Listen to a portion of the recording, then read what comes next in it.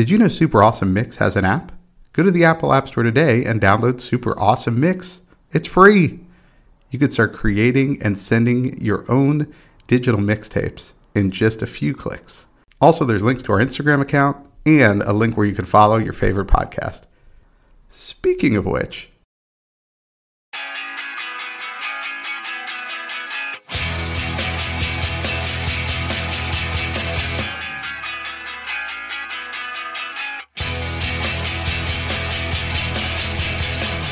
welcome back to the Super Awesome Mix podcast. I am Matt Sidholm alongside with my co-host and co-founder, Samer Abu Salbi. Samer, how we doing?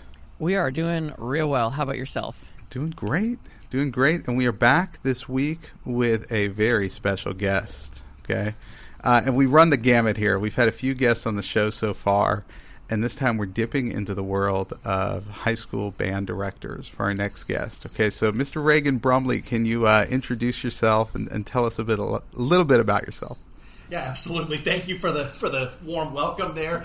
And as Matt said, I have been a high school band director for 16 years, and so a pretty exciting and kind of mystical world that I hope to bring you into a little bit through my selections today. And then this year, I actually became a public school administrator. I'm in Irving ISD here in the Dallas area, and I'm the fine arts director, so helping teachers and kids with everything from theater to dance to band and orchestra to all those things. And so a lover of all of the arts. So, Reagan, is it safe to say you play a musical instrument or two yourself? I do. So my original instrument from back when I was a kid is I was a trombone player, still am.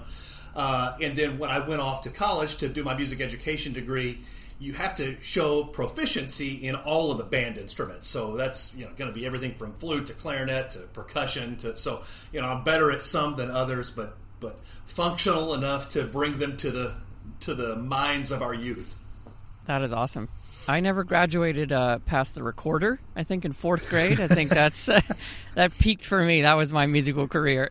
There's nothing wrong with that. You could have been on Titanic or something. I mean, you could have contributed to that soundtrack. True. It was a really important instrument on that soundtrack. Yeah, it is vital. With that, so we were commenting before the show, we really loved your mix. You've got, I was saying that it's like the best of so many genres here, all kind of mashed up. So I think we're having a really fun time rolling through it. Was there a theme that kind of tied these all together? Kind of. So the theme, the best I could do was to represent all of the decades of my life. So I know one of the spins we could have taken was to represent, I'm going to represent the 80s with this song or the 90s with this song.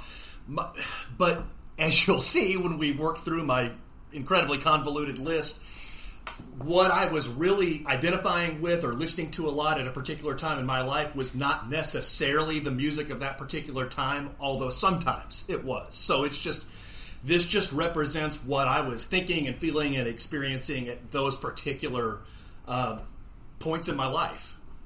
And just so we're clear, Reagan, you're not 120 years old. So it's not one song from every decade of your life. It could be multiple songs from a particular decade, correct? That is exactly right. So yes, okay. As you'll see, some decades are more represented than others, and I'll shed some light on why as we get there.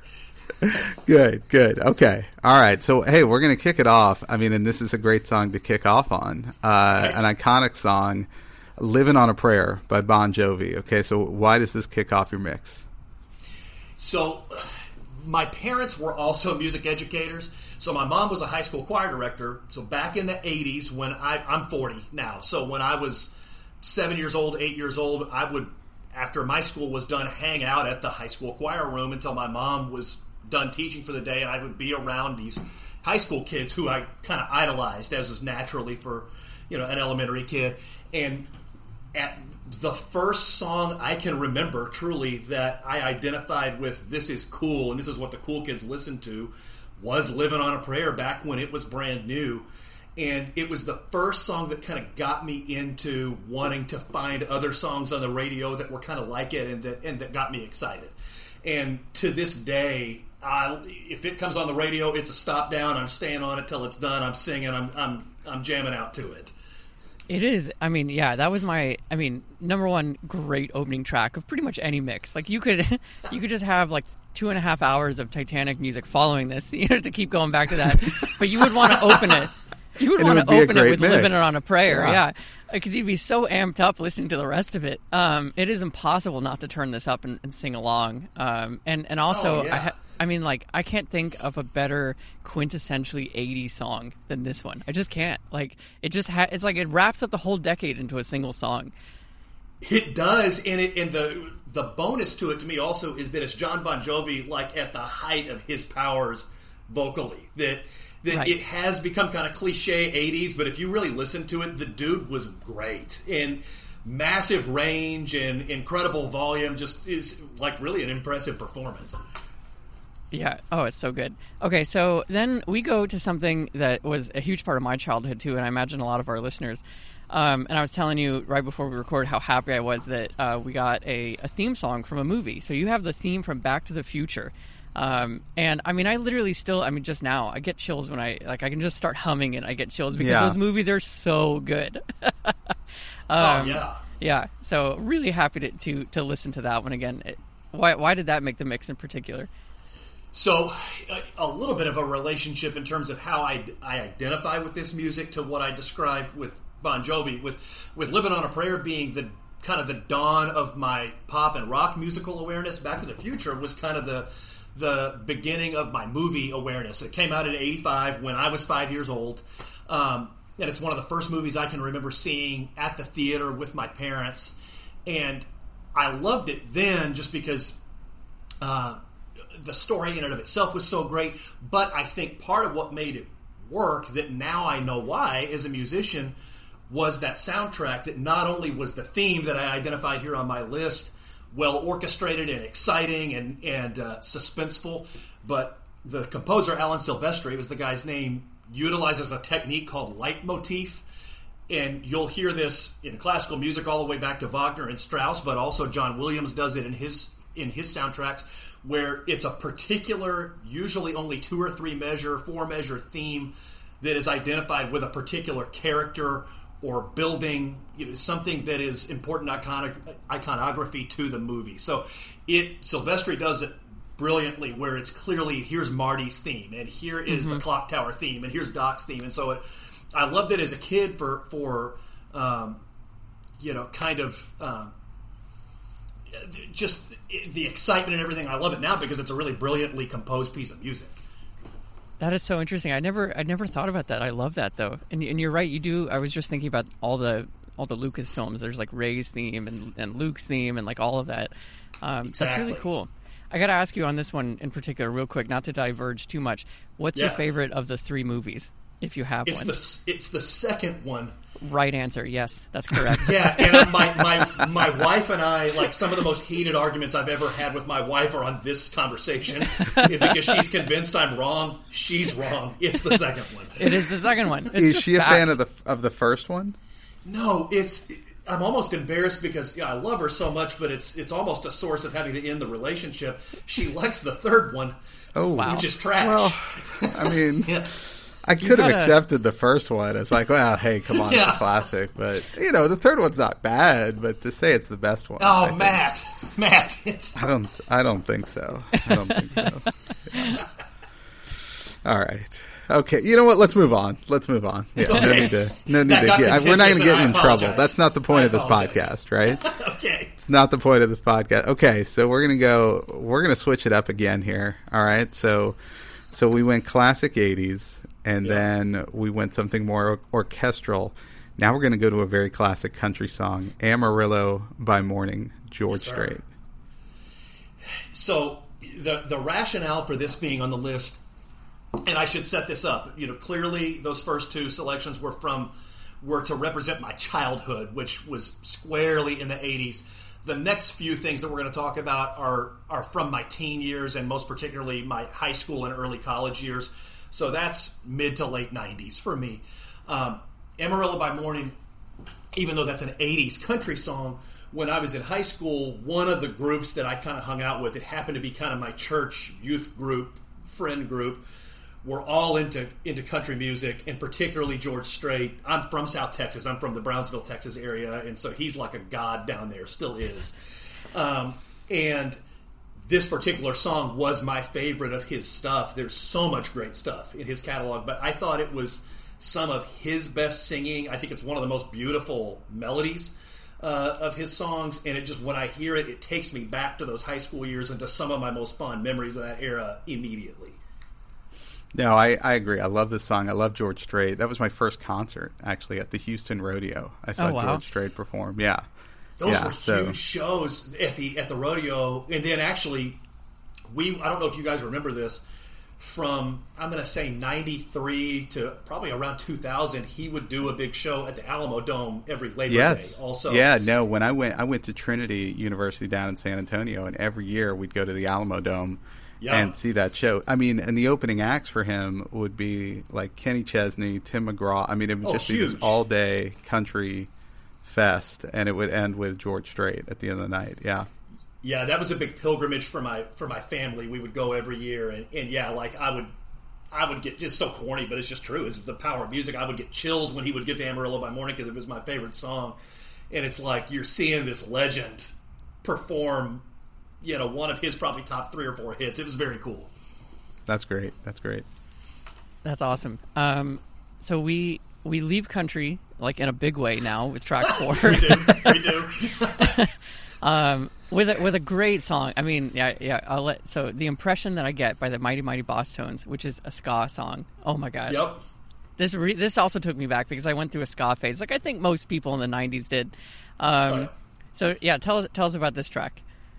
So, like we talked about at the introduction, I'm a wind playing instrumentalist by trade, right? And so, though I only have a couple songs that represent this on this particular list, I do love horn-driven rock bands. Like I love Chicago, I love Earth, Wind and Fire, all that kind of stuff. But in my growing up years, when the ska fad really hit big, which would have been my junior and senior year in high school, so like 96 through 98, it was kind of in its prime.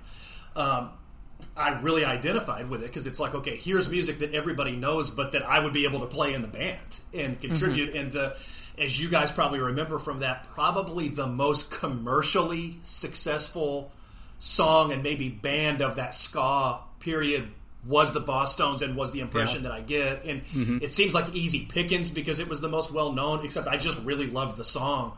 And even still, it's probably the one kind of surviving, you'll still hear it on a major radio station song from that ska period, or one of very few, and that's usually a sign that it's a really well-written, great song, well-performed song.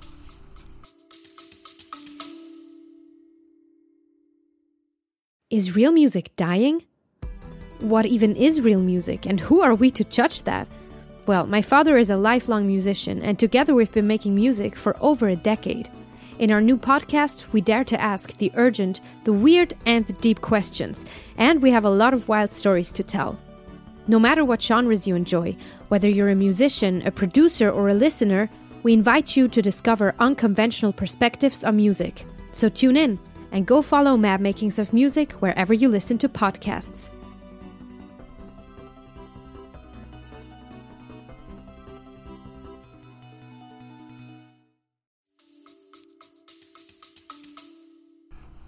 Yeah, no, I love I mean, I really like, this got me into the Boss Tones. This was the first kind of thing I heard from them. And then you start exploring the rest of their catalog, and it's great. I'm with you. Like, a good horn section makes a huge, and I didn't even play the instruments growing up, but I just love that in music. And yeah, this is a great song, and you're right. This is the only one that kind of gets replayed from that era in the 90s. Yeah. Well, and Dickie Barrett, that if y'all don't know the band, anybody listening, was the lead singer of the Boss Tones, and it's just this gravelly, real lived-in voice, and it just kind of worked. And he's the band leader for Jimmy Kimmel. Yeah, that's right. Yeah. So, people out there who don't know the Boss Tones, you probably have seen him on Jimmy Kimmel. So that's right. Okay, so we're still in the late 90s, so not too hard a turn here, but we're going to switch it up here to a song I remember from college, 1 Week by Bare Naked Ladies. Yeah, and that's why, Matt, I've got this on here. Is when I think about like my freshman and sophomore year in college, this is the first song that comes to mind. It was huge, partially because Bare Naked Ladies was already a pretty established band, although One Week took them to the next level in terms of popularity. But the fact that it was on the American Pie soundtrack in 1999, I think, kind of supercharged that song and its popularity. And so if you went to a party or you went even just to a restaurant or a club or something, you were gonna hear this song, or you were even gonna hear it at a stadium if you went to a game between innings or between quarters. It was just ubiquitous. And it's just, I identified with it, not the lyrics, because obviously the lyrics are just a guy talking about a fight and then the period to make up with his girlfriend or whatever. Right. But the sound was just quintessential late 90s, and it's just a throwdown, kind of get you fired up song. It is really good. And it's also, I would put this on my list of like songs that define the 90s really well too, especially the late 90s period, right? Yeah. Like not only with the sound, but also with the lyrics, because he just references so many things that, like, it's like watching X-Files with no lights on. It's with like lights on, yeah, right, yeah, right. It's just so great. It's such a wonderful throwback song, all packaged together, and yeah, it still holds up today. Still really fun to listen to.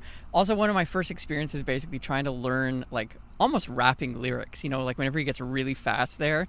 I would just like study them so that then I could sing along when I would come along and try to impress my friends. It did not work. It didn't work. One of the really difficult song to learn. It's really hard not to bog down on this song, but one little footnote that I also liked about it when I started digging into them back at that time was like, you look them up and they just look like normal dudes. It's just these like middle-aged Canadian guys, and it's like, okay, awesome. This doesn't look like a model from something. This is great. That's awesome. All right, so track 6, we do take a turn in time now to just an all-time favorite of mine, Dream On by Aerosmith. So, okay, as I gave the disclaimer, the periods of my life and what I was really digging is not in the chronological order of time that the songs were released in any way. So, okay, now we've backtracked. But I have this as a song that was a big deal to me in my 20s, so during the 2000s, during the first decade of the 2000s. And there's something I should mention here. I've got all these decades lined out of my life. My 20s, I could only come up with one song for my 20s because it's like all I was doing was working. Yeah. So it was actually kind of a sad state of affairs as I reviewed that period of my life. And this is dorky, and I have to accept it for what it is. In 2008, the high school band staff I was working on, we were putting together a marching band show, and the theme of the show was dreams. Okay, and one of the songs in the show, because it was again kind of low-hanging fruit, was "Dream On." And so we were listening to this song just on a loop, trying to figure out how we wanted it arranged, and there was something creative we could do to it. And though clearly I knew the song before then, I really fell in love with it. Just, I think, because I lived with it there for a few months, and it just has stayed with me. I think it's Aerosmith's best song. Again, kind of like I mentioned earlier with Bon Jovi, I think it's Steven Tyler at his best vocally. It's a great tune. Oh my god, the screams thinking on, at the end, like that is really hard. It's really hard, and I mean he's like right in the center of the pitch, nailing it in tune at the highest part of his falsetto. It's pretty impressive. Well, and I think vocally, even the early part of the song sounds nothing like later Aerosmith. Like he's almost better vocally, like you said, just on the melodic parts beyond just the screaming at the end of it. Well, yeah, because if you get into later Aerosmith, now we've got to deal with Baby Blue or whatever it is, and it's so we really veered off course, in my opinion, for a while there. I guess that's what it's called. I don't know. Whatever it is, I know what you're talking about. Yeah. Okay, so we're going to stay in the rock genre. And, you talked earlier about Living on a Prayer being that first song that you knew the cool kids were listening to, the cool older kids. I'm a little bit older than you, so I think this one was kind of the one for me, and that's Welcome to the Jungle by Guns N' Roses. So talk about that one. So Welcome to the Jungle is the beginning of 3 songs on my list that represent my 30s. And so the context here, this is going to seem like a non sequitur, I promise it'll make sense, is I became a parent when I was 31, is when we had our first child. And so it was this learning to balance going really hard in my career at that point with how do I do that and be a good husband and be a good father. So it was the dawn of this period of my life where it was like learning to be highly disciplined, highly scheduled, and buttoned down so that everything could get its due. And so what I remember, one of my releases I remember from that early period of trying to figure that out was to get done at teaching all day and get in the car and just crank Welcome to the Jungle, because it was just like let loose. There's nothing disciplined about it. There's nothing responsible. So I could have 3 minutes of just being the dude I was 10 years before that. and so that's why it's there. That's great. That's great. Wow. It's a great song for that. That's really awesome. It is, absolutely. And it's a regret. My wife actually has seen them in concert. They were in Dallas probably 4 years ago now. And I was working and couldn't go, and she went and said even then they were still pretty rocking in person, so it's cool. That's great. All right, so track 8, a little calmer, great song though. You got "Sweet Caroline" by Neil Diamond. You're implying that Guns N' Roses and Neil Diamond are not that similar. You're right. My bad. So as I've said, everything pertains to things that have happened in my life that are of varying significances. So the setup here is I grew up just a rabid baseball fan. And when I got into college and then for sure into my 20s, into my career, it kind of went dormant because, again, it was just like all I was doing was working. Well, on my 33rd birthday, my birthday present from my wife were Red Sox tickets in Boston because it was like a bucket list thing to go to Fenway.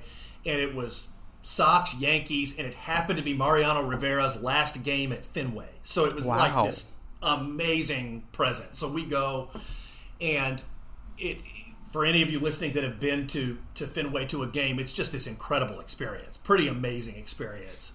And the Sox were great that year. So it got me re-hooked on baseball that I still am to this day.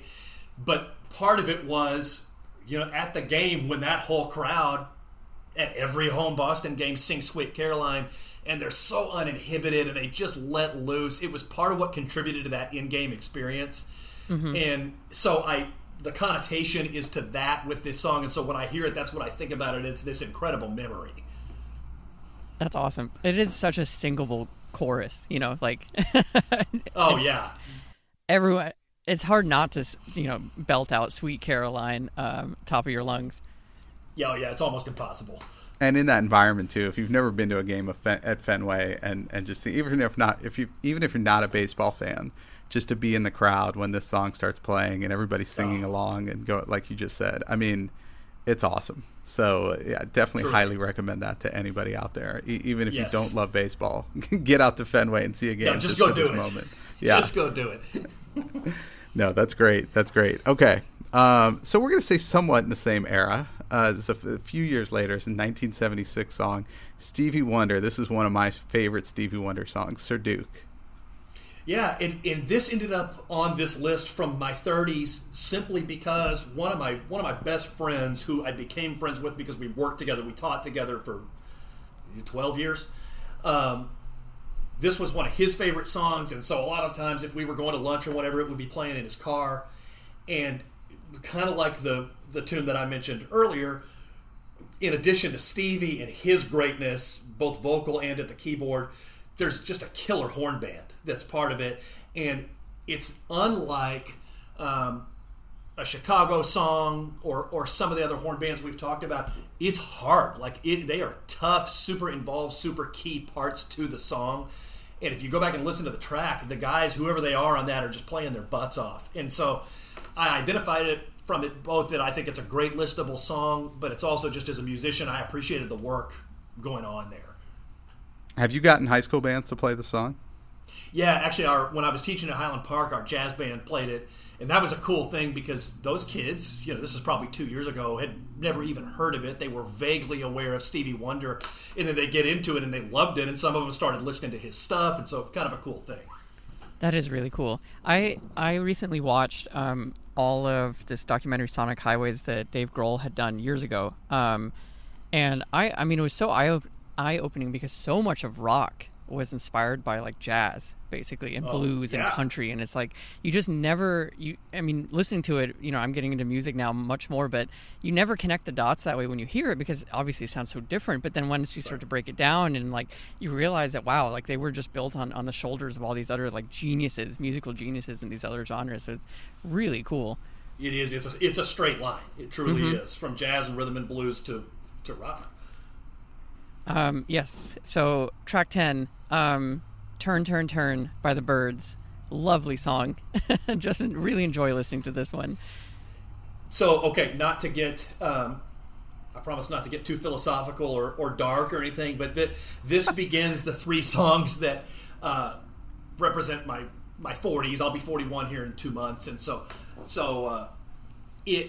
I have found myself, as I suspect many have over the last couple of years, in just kind of assessing the world around us and going like, okay, what's going on, and why is it fractious, and why does it feel less carefree than some of the memories actually that I associate with some of the other songs we've talked about on this list. And we probably all have our theories, and we're probably all right about some of them.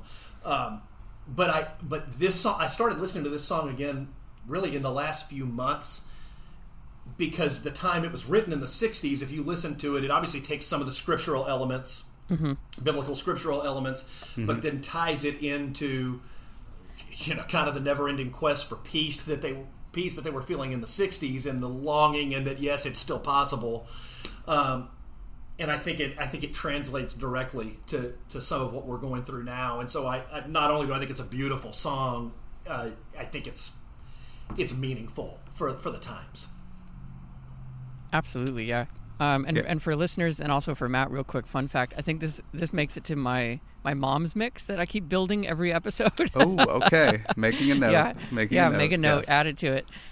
Because I grew up listening to this a lot in the car as well. My parents had that on as like one of their forever in the car songs, and so it is really lovely. I didn't realize that it was quoting almost verbatim from scripture at certain parts of it, a little rearranged, but it is a really nice song, and you're absolutely right. It's still very apt today. Oh, no doubt. And it's interesting you mentioned associating that with your mom. That's probably a secondary reason I like it, is my parents were very much children of the 60s, and so I think there's some identification with that as well that makes it meaningful to me. So we're down to the last 2 tracks here. The second to last track, Don't Stop Me Now by Queen. This one, now if this is the end of your mix, I mean, this is near the end of the mix, but got me really fired up. I love this song. It's awesome. So I feel guilty admitting this, but I was not into this song until Bohemian Rhapsody, the movie, 2 years ago. I was certainly aware of it, and I was probably would have considered myself a peripheral, casual Queen fan before the movie. But we watched the movie as a family. Probably a bad move with my then 8-year-old daughter, but it's done. And if you've seen the movie, you know that this is the track they use actually as the end credits are scrolling, and it's actual video footage of the real Freddie singing it. And it reminded me, like, that is he just goes so hard, and he's vocally incredible. For my money, he's amongst the best rock singers ever in terms of just virtuosity, and I think this song shows that off greatly. And so it's now like my hype song. Like if I've got a big presentation or I've got something I'm going to do that's important, I'll listen to it on the way to work, and it just gets me going. No, there's no doubt. It's an incredible song, and it just builds up just right from the beginning. It's one of those songs that I'd love to say I could perform in karaoke, but I know I can't, right? Well, no, but I think wouldn't that feel like a great performance? There was one dude who could do it, and he is no longer with us. Yeah. I just sat here questioning: is there a song you can do with karaoke, Matt? Well, you know what? If we go back to a couple Neil, go back to the Neil Diamond track. All right, I can do that one. I can do that one pretty well. Nice conservative ranges. That's right. That's right. Oh, goodness. All right. To finish us out, I had not heard the song or actually known this artist. And so then I actually started playing some more of her songs after listening to this one. I really enjoyed it. So you have got High Horse by Casey Musgraves to finish us out. Yeah, so the huge disclaimer here is I know I had a George Strait tune on the list, but in my adult life have not been a country music fan. I actually do not like most of what's being released now. Mm-hmm. And probably unfairly dismiss most of it. And my daughter, my 10-year-old, and this is something I'm really proud of, is way into music, and she just finds stuff. So, searches on YouTube for music, and someone told her about Casey Musgraves, and she said, "Hey, Dad, listen to this girl." And so I started listening, and what I love about Casey Musgraves is she's definitely country, but like, she fuses disco in there. She fuses standard rock into her stuff. She borrows from lots of different things. She writes her own stuff. She's a good enough singer to be able to transition. This particular song is like if a country artist and the Bee Gees had a baby and had them make a song, it would be High Horse. That's perfect. That's a perfect analogy. I just love her immense range, and then not to be creepy, but she's got a real sexy voice. And kind of her vibe delivery is very unique, and so I just dig everything she's doing. But this might be my favorite of her songs. Yeah, we talked about a couple episodes ago about how I don't love a lot of the new country. I'm kind of with you. I do like Casey Musgraves for a lot of the same reasons you just listed, but I told people if they're not into country, because Sammer is not someone who grew up with a lot of country music, I said go back and listen to a lot of the classic stuff and get into it that way, and then maybe try to listen to some of the newer artists, because there are a few good artists out there of like new country, but I'm kind of with you. In my opinion, it's kind of few and far between. Yeah, no, for sure. But I also agree, Matt, that if you go back to some of those 80s and 90s, like I think about Garth Brooks and Brooks and Dunn and some, some of those guys, I think had some great stuff. Yeah, no, I agree with that too. All right, well, that takes us to the top of your mix. This was so much fun to listen to, and I imagine a lot of our listeners will enjoy it. I'll be sure, obviously, as always, to link it in the show notes, so everyone can listen and hopefully discover some new music along the way and an appreciation for many of these. Thank you so much, Reagan, for putting it together. No, this was a blast, both to talk to you guys and to put the list together. So I appreciate the opportunity very much. Reagan, do you want to plug anything? Can we find you on social media, or are there any fundraising efforts that you want to plug here on the show? Not a fundraising effort, but if anybody's interested, if you do like any version of classical music, there may be some subset of the group here that is into that. I actually conduct an adult chamber group called the Dallas Chamber Wind Ensemble, and you can find us. You can search us on YouTube and find a bunch of our stuff, or you can follow the Dallas Chamber Wind Ensemble Facebook page if you're interested, and would love to have you check that out. Awesome. All right, and you can find us on in the App Store. Download the Super Awesome Mix app, or on social media, Instagram, Twitter, and Facebook at Super Awesome Mix.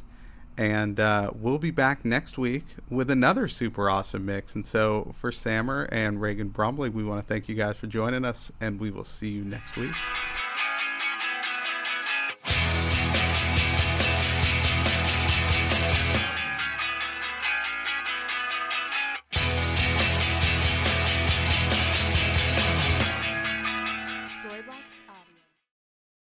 Super Awesome Mix is brought to you by DLM. Make shopping easy with DLM, the one-stop shop for all your casual clothing needs. Shop DLMsupplyco.com and enter the promo code AWESOME at checkout to save 15% off your first purchase. That's DLMsupplyco.com.